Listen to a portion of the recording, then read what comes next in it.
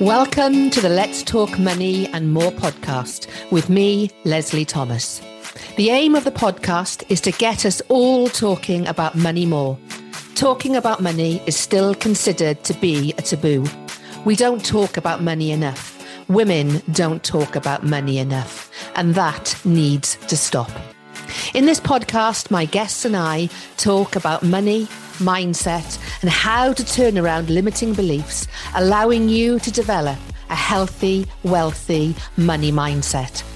Our relationship with money doesn't just affect our finances, but impacts every aspect of our business, and most of all, our own sense of self-value and self-worth. By mastering your mindset, you can in turn master the money you make in your business.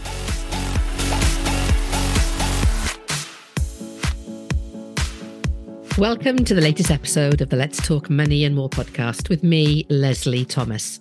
Today, it's just me, and I'm going to return to something I've spoken about several times before because I think it's something that really does deserve being spoken about as many times as possible. And that is the connection between our self-worth and money. In the world of personal finance, we often discuss budgeting, saving, investing, and earning more money. And of course, those topics are really, really important. But there's one crucial aspect that often gets overlooked. And it really annoys me that it gets overlooked. And that's the deep connection between your self-worth and your financial well-being. Self-worth really is an absolutely essential part of our overall happiness and success. It's the belief in our own value and the sense that we absolutely deserve success, happiness, and of course, financial abundance. However, self-worth can be so entangled with our own financial situations that it can become both empowering and limiting at the same time. And I want to give you some examples of the connection between self-worth and money. So the first thing is self-worth really can affect earning potential, whether that's running your own business or your career. Your self-worth really can influence the types of jobs you think are appropriate or that you're capable of doing, and also your willingness to negotiate higher salaries or the fees you charge if you're running your own business. When you absolutely believe in your abilities and your value, you're more likely to aim higher and to go for opportunities that really do reflect your true worth. Your self-worth can also be reflected in your spending habits, because this is the instant dopamine hit. People often use spending as a way to boost their own self-esteem, but that boost is temporary. Impulse buying, shopping sprees, or overspending on luxury items can be driven by a desire to feel more valuable or important. Understanding that connection can really help you to make better choices, more conscious choices when it comes to your money. The next thing is the connection between debt and self-esteem. High levels of debt can bring with it a heavy burden on your self-worth. It can lead to feelings of guilt, shame, and not feeling adequate. Recognizing the impact of debt on your self-esteem is the first step towards finding ways to actually address it. And that is hugely, hugely important. Never feel guilt or shame when you have gotten yourself into a situation of debt, because that's not helpful. It's much better to understand, why have I got myself into this situation? How can I get myself out of it? What are the steps I need to take? And more importantly, what do I need to do to ensure it doesn't happen again? Because then you can forgive yourself for those past financial mistakes you may have made. And the way we all learn is through the mistakes we've made. So find a way to move on and to learn from it is actually the best way to increase your sense of self-esteem. Next thing to consider is your self-worth and financial goals. Your beliefs about your self-worth really can influence your financial goals. Setting ambitious goals requires confidence and self-belief, and understanding the connection can help you set and achieve bigger financial milestones. So consider, when it comes to setting goals for yourself around money, are they big, ambitious, but achievable?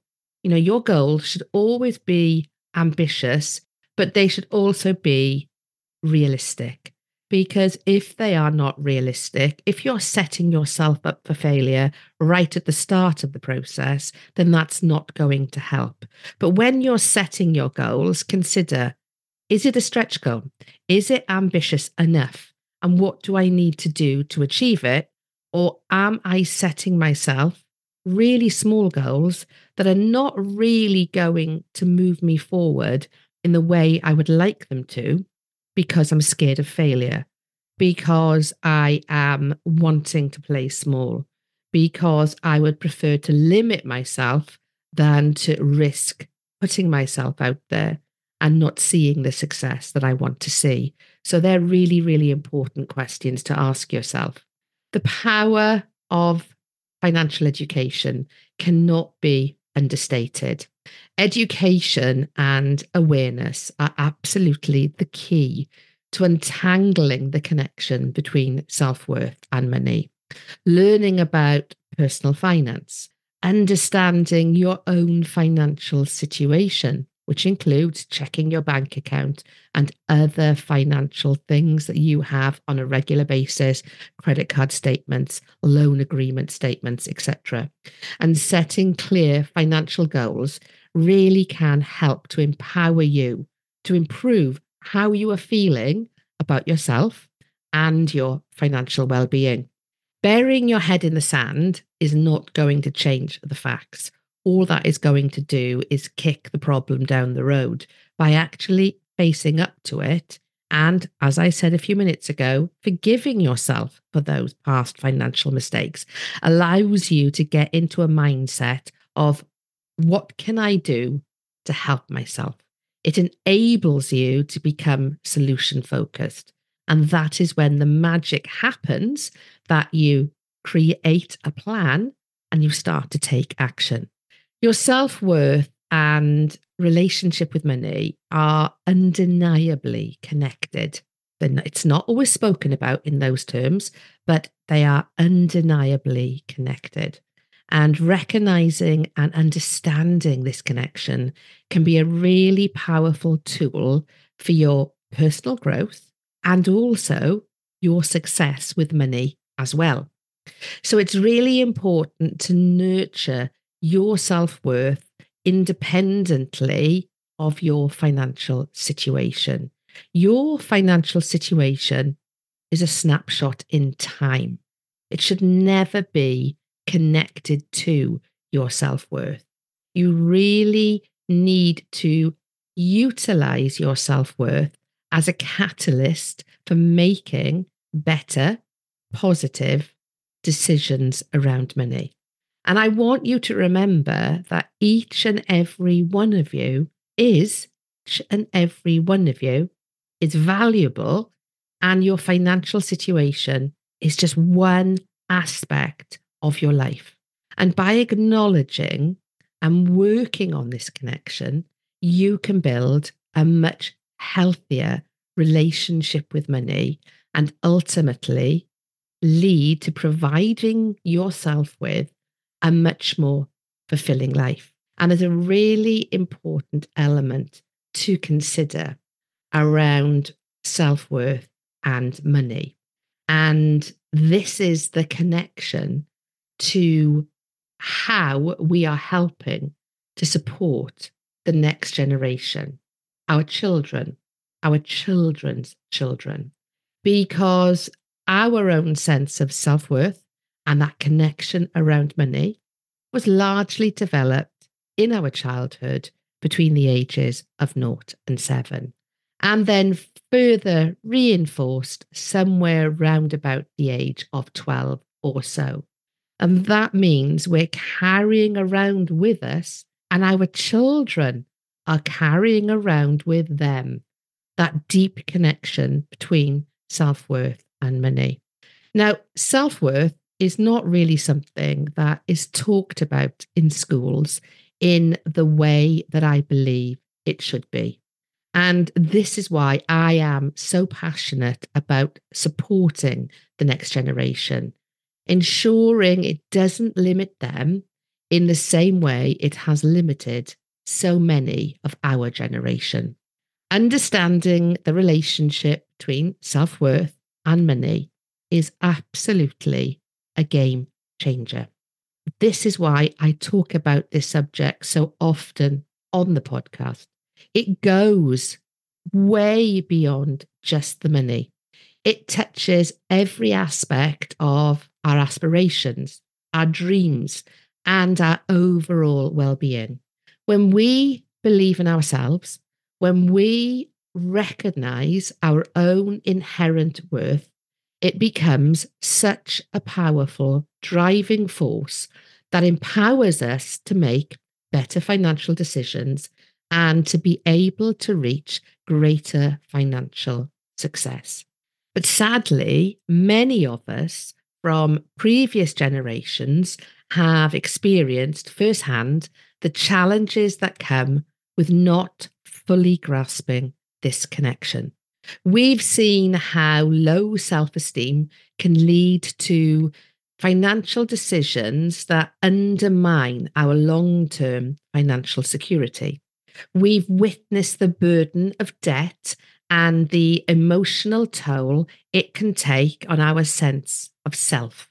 And that is why I am so committed to ensuring that the next generation is equipped with the knowledge and tools they need to navigate this connection effectively.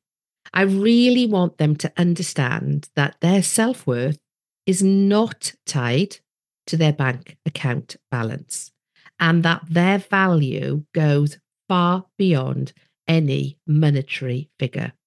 By instilling this message and by them understanding this early on, we really can empower the next generation to set ambitious financial goals, make informed decisions, and to break free from the limitations that financial insecurities can impose.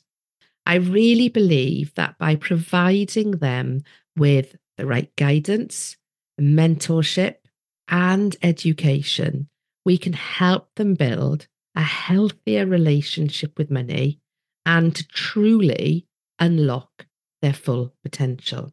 And this is exactly why I have developed a program for secondary and senior schools to allow them to provide financial literacy and money mindset in-house. It is white labeled, so it can be branded specifically for the school. And it's a complete program in a box with video tutorials, workbooks, and teacher lesson plans. And the program gives pupils aged between 11 to 18 and beyond exactly what they need to know about the practical side of money and personal finance, plus, as important, the mindset to support them to believe in their own self-worth. The figures on what a lack of real financial literacy is costing our children, our community, and our economy, would you believe a staggering £200 billion would be added to the UK economy by 2050 if every child was taught financial literacy from a young age. Now, how staggering is that? And that is despite the fact the government promised in 2014 financial literacy would be taught in all schools. It's not being taught in anywhere near enough schools. And the reason I'm talking about this now is I'm asking for your help. Every listener of the podcast who feels as I do, financial literacy should be something that every child should be able to experience at school. And if you have any connection to a secondary or senior school, or connections to people who set education policy, or connections to people with political intent, then please do reach out to me and let's talk. Because for me, the work that I do in supporting clients to improve their relationship with money, I want to go a lot further. I want us to be able to empower the next generation, because I really believe when we take the time to teach our children, and our children are taught at school the fundamentals of personal finance, and to connect this with the right approach from a mindset perspective, then we really can be delivering the catalyst for change for them, for their community, and for the wider economy as well.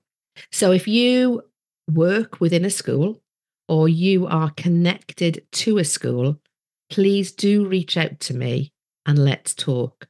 Let's work together to ensure that the next generation is equipped with the confidence and the knowledge they need to thrive financially and personally.